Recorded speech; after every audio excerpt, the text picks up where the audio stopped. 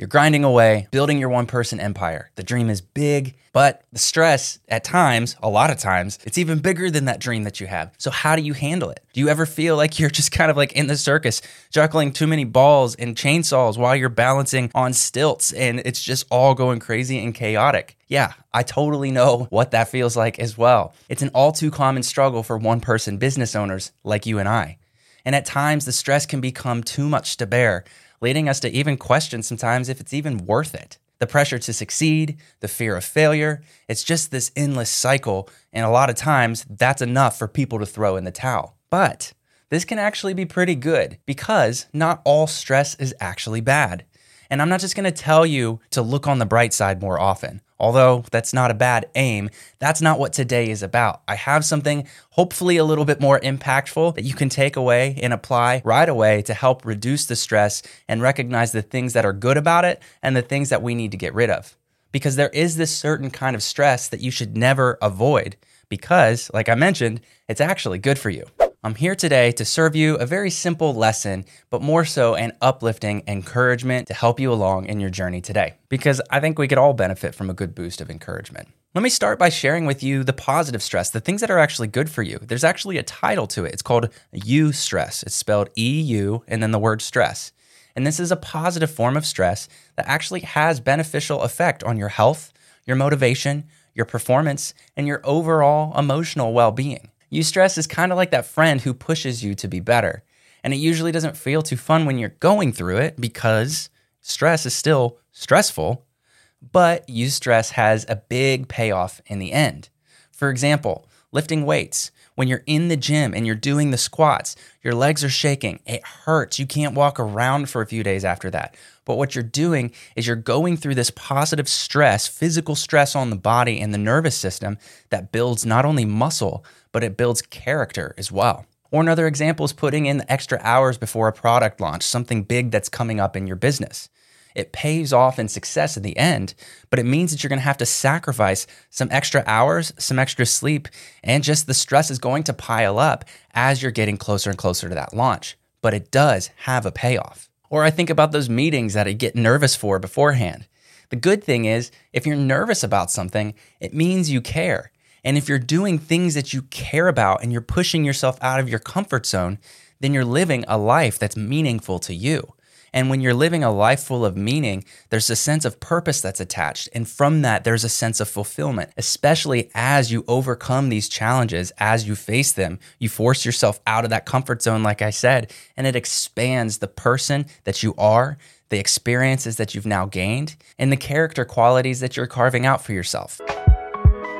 Hey, real quick. I've done a bunch of research on what helps podcasts like this grow, and the data continues to prove that this one thing can make or break your show, and that is audience engagement. So I have one small ask that requires almost nothing from you, but would mean everything to me if you could do the following. If you're watching this on YouTube, please tap the like button and then subscribe to the channel. And no, because you subscribed doesn't mean that I'm going to blow up your feed from now on. But if you're catching this episode on a different podcast streaming app, be sure to rate the show from your device and consider following the show as well. Those quick actions take about 3 seconds, and it directly supports this content and my business. All done with it? Awesome. Let's jump back into the show. I think back to my senior year of high school. For me, this was in a suburb outside of Cincinnati called Mason, Ohio, class of 2009. I was convinced that I was going to make it as a rock star in my junior and senior year, and so I wasn't going to need to go to college. But as I was an upperclassman, knowing that we were right on the brink of a new stage of my life, I figured I should prep myself to enroll in college just in case as a fallback.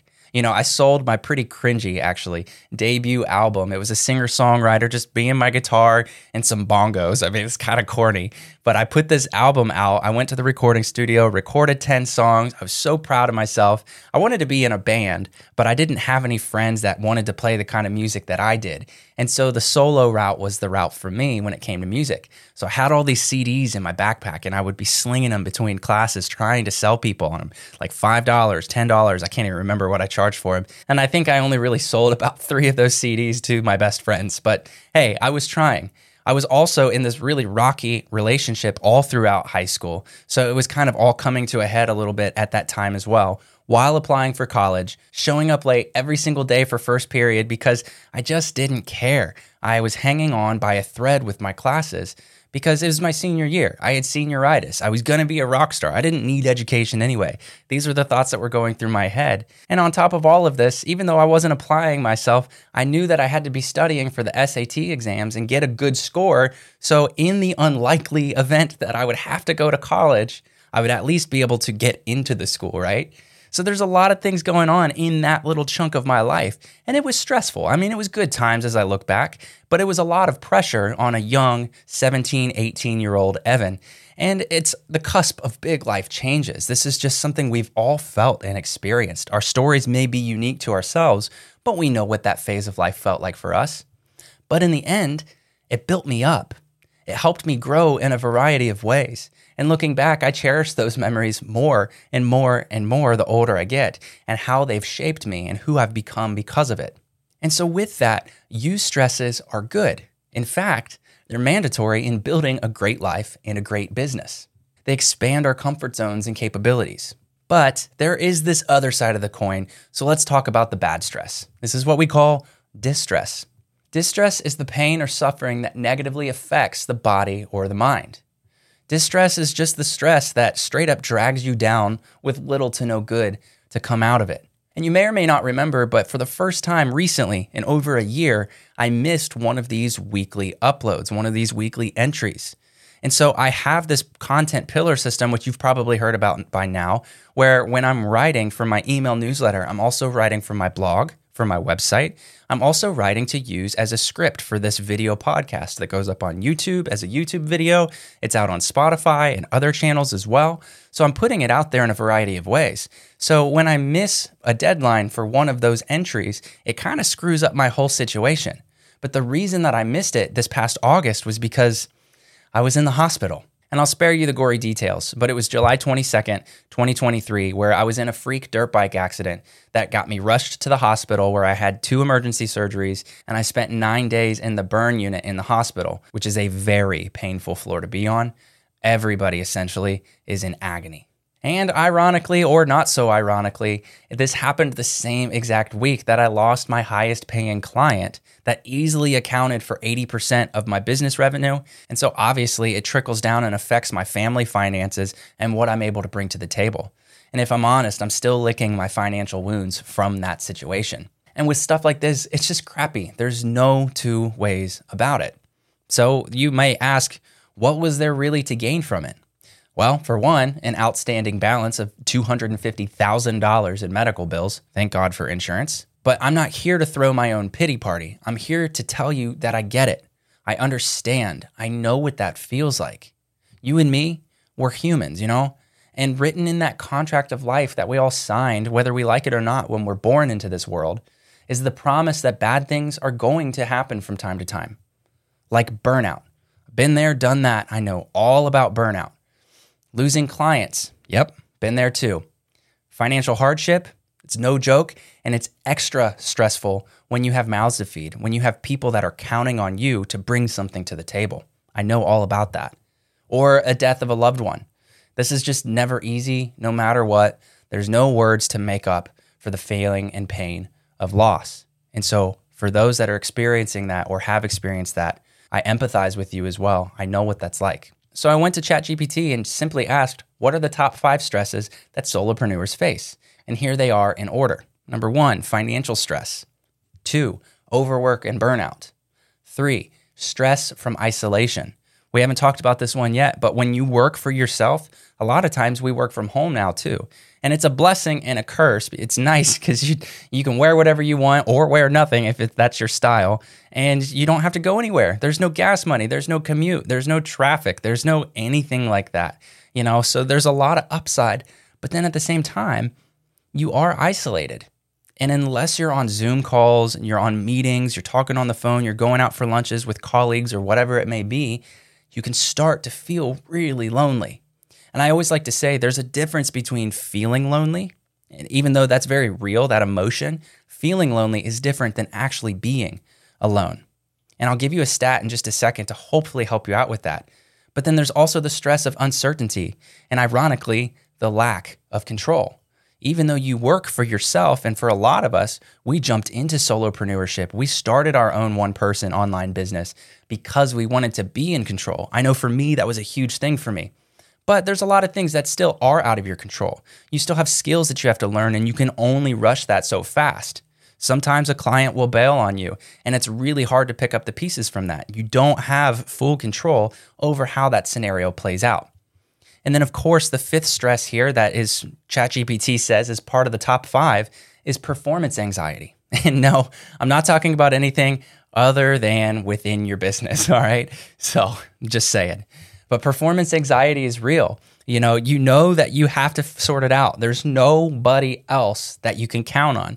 You have to be able to lean into yourself, count on yourself, and prove yourself right, that you can do this, that you can make it. And when it sucks, when it feels like you can hardly even stand it and you just want to throw in the towel, you have to be able to rely on yourself to get you through it. That's stressful. Performance anxiety, it's real. And back to that whole loneliness feeling, there's a stat that I want to throw at you, and it's that 41.8 million individuals of total small business owners in the US actually are labeled as and identify as solopreneurs with 0 paid employees.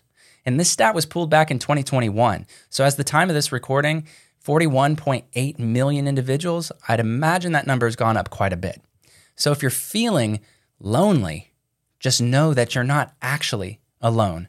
And I've been actually using the platform of X, formerly known as Twitter, and really making great connections on there. And it's a spot for me to just be in the trenches with other people. I can share the goods, the bads, the uglies, the things that I've got going on. I can ask questions. I can DM people and make new connections. It leads to new business opportunities. It leads to new content opportunities and phone calls where you just really start to feel like, you know what, even though I work for myself at home by myself, I'm not alone. I don't need to feel lonely.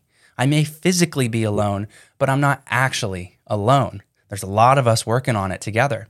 And that's why I'd love for you to hit like and subscribe on the platform that you're watching this video or listening to this podcast on so that we can stay connected, because I'm here to encourage and empower you on your journey as I document everything that I'm learning along my journey as well. And in most cases, we're all experiencing these stresses at different times to varying degrees, depending on who we are and what's going on in our life at that moment. But the problem might not actually be the stress itself, though. Maybe it's just that your stressometer is out of whack. Some fictitious term I'm making up. But the thing is, we often look at all stress as bad, but we need to categorize our current stresses. That's one way that we can start to fix this situation and deal with the stuff that we might just not be able to control. You know, the positive stresses, the you stresses in our life and in our business, they shouldn't be avoided, but instead navigated with intention to improve our life or our business in that process. We want to lean into the you stress. We want to embrace that pain because we know that there's something positive to come out of it. Whereas the negative stresses, all of the distress in our life or in our business, can then be accurately understood for what it truly is. And then we can weigh it all out in a hierarchy of the things that are hurting the most versus the stuff that's just kind of nagging, as opposed to this heavy weight of stress. You can kind of start to label it and understand what's good and what's bad so that we can recognize the good and be thankful and proud of ourselves for going through it, while we can start to then manage the bad and figure out a way to deal with it and maybe even try to grow from it if we can. It just really becomes this question of how do we reduce or eliminate the distress as much as possible. And for the things that are out of our control, for example, a loss of a loved one, we can practice healthy coping mechanisms to alleviate any additional stress that could surface if not handled in a healthy manner. You know, some things just happen and we can't avoid it or control the situation or the outcome. But the majority of the time, we actually do have quite a bit more say in the outcome than we often realize. The challenge here lies within taking responsibility in the narrative of our story, to play the victor, not the victim. Yet even in the unavoidable, uncontrollable circumstances, we always have the power to control our response. And yes, I know it's easier said than done, but this is what we want to strive for, because each day when we wake up, we have the opportunity to grow from the circumstances of our life and enhance our journey along the way. And so here are some simple action items for you to take away with you today to hopefully help you manage all of this chaos that you find in your life and likely in your business as well. First off, flip the script. Next time you're nervous, see it as a sign of something meaningful. Like I'd mentioned earlier, if you're nervous about something, it means that you care. And when you care about something, it means that it means something to you. And living a life and building a business that's full of meaning is the best way to maximize the prosperity of your existence on this planet while you still have a beating heart and breath in your lungs. Number 2, prioritize your stress. Make a list of all of those distress factors. Once you realize what your eustress factors are, the positive ones, set those aside, look at the negative ones.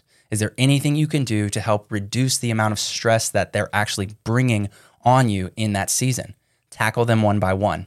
And then thirdly, control your response. Yes, you can't control everything, but you can control your response. And how you respond will start to embed itself into your habits. It starts to turn into your character. It becomes who you are.